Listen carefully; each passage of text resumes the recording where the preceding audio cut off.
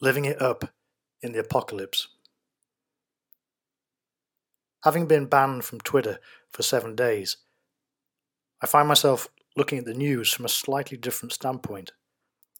The Twitter ban means I can look, but I can't touch. I can read tweets, but I can't like or comment or interact in any way other than to talk to myself. This ban pushed me just a little bit away from all news, and I'm starting to think maybe it's all been for the best. The world has become like this big old mansion you can walk or run through, opening doors into rooms without knowing what to find once you go in. Open this door, and everyone is nicely dressed, sitting in a large lounge, talking discreetly amongst themselves, some smoking, some drinking, but everyone basically acting like decent human beings.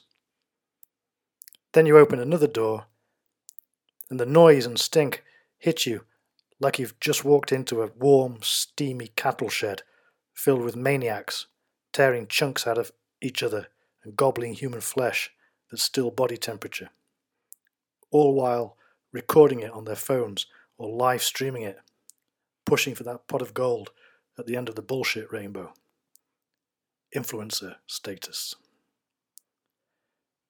You get the idea. Of course you do. You're in the same mansion.